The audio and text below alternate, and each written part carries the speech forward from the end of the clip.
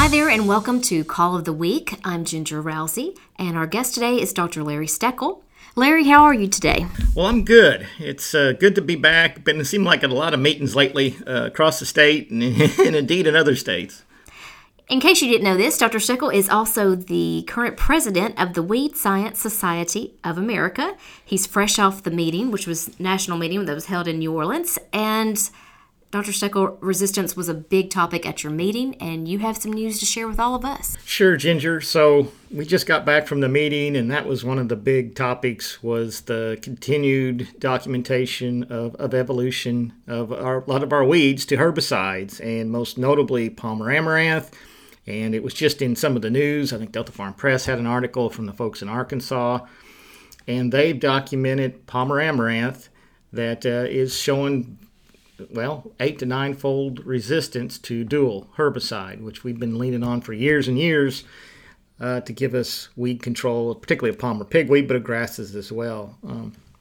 So that was, I guess not 100% surprising, but you hate it because it's been such the big backbone for helping on Palmer amaranth. And this is especially important for Tennessee producers because the location in Arkansas is very close to Tennessee. Yeah, that's right. So they actually had 2 sites right across the river from us in Crittenden County. I've actually been to the sites a few years ago, and you can see the Mississippi River from there. So as the Palmer pigweed pollen flies with the resistance genes in it, it's very likely we have it on our side of the river. And in fact, right along the river, we've actually been doing some research the last 2 years on Palmer amaranth that appears to have some ramped up tolerance as well to some herbicides. So it's a concern on our side of the river for sure. The study found resistance to dual. What about the other Group 15 herbicides? Was there an effect with them? Sure. So the Group 15 is, of course, dual, and then the others in that group. So like you were saying, so Zidua, Warrant, Outlook, there was some slippage on those as well. So the resistance ratio for dual was pretty high, 8 to 9-fold. More tolerant.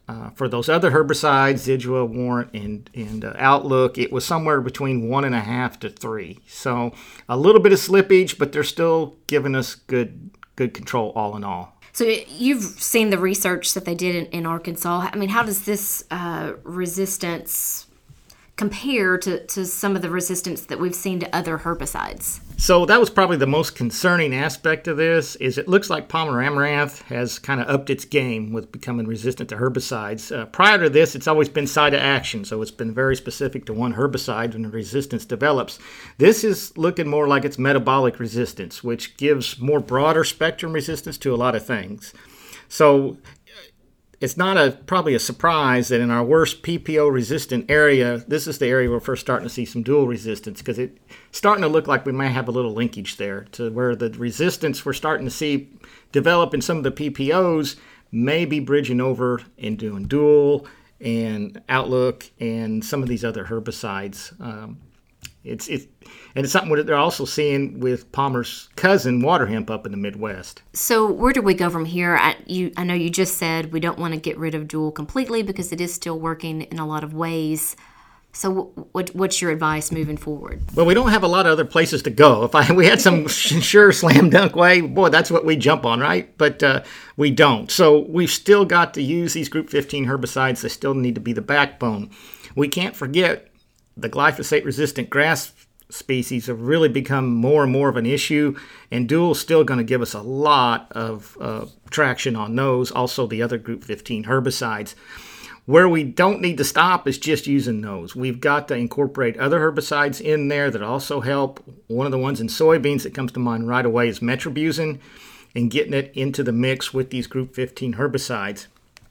It will not just help us on Palmer, but it'll also help us a lot on the grasses as well. And having 2 somewhat effective modes of action out there at the same time can really help us manage these weeds. All right, Larry, any last words? Yeah, I think one of the things I really wanted to point out is on our side of the river, on the sites we're looking at that look like they have some similar type resistance to what they're seeing in Arkansas, those fields aren't growing up weedy messes. I mean, to me, that's a positive. There's a lot of downer information on these herbicides not working, but those farmers there are managing their Palmer amaranth even though a lot of these herbicides we've been using are starting to be pretty sketchy on their control. And they're doing it because they're not relying on one thing. They're implementing cover crops, something outside of the jug. They are using different herbicide modes of action that are effective on palmer pigweed throughout the year. And they're even maybe chasing some with a hoe when they see it out in the field. So trying to tackle these things in an integrated approach, we can still control these weeds. Glad to end on a positive note. Got to try. Thanks so much for being with us. We really appreciate it. Thank you for listening to Call of the Week. If you're listening through utcrops.com, great. You can also find us on Apple Podcasts or any of your favorite podcast apps, such as Podbean, Stitcher, CastBox. So look for us there if you want to find us a little faster than every Thursday through the UT Crops newsletter. But of course, we always appreciate you listening any way you can find us. I'm Ginger Rousey, and we'll talk next week. Call of the Week is brought to you by the University of Tennessee Institute of Agriculture and utcrops.com.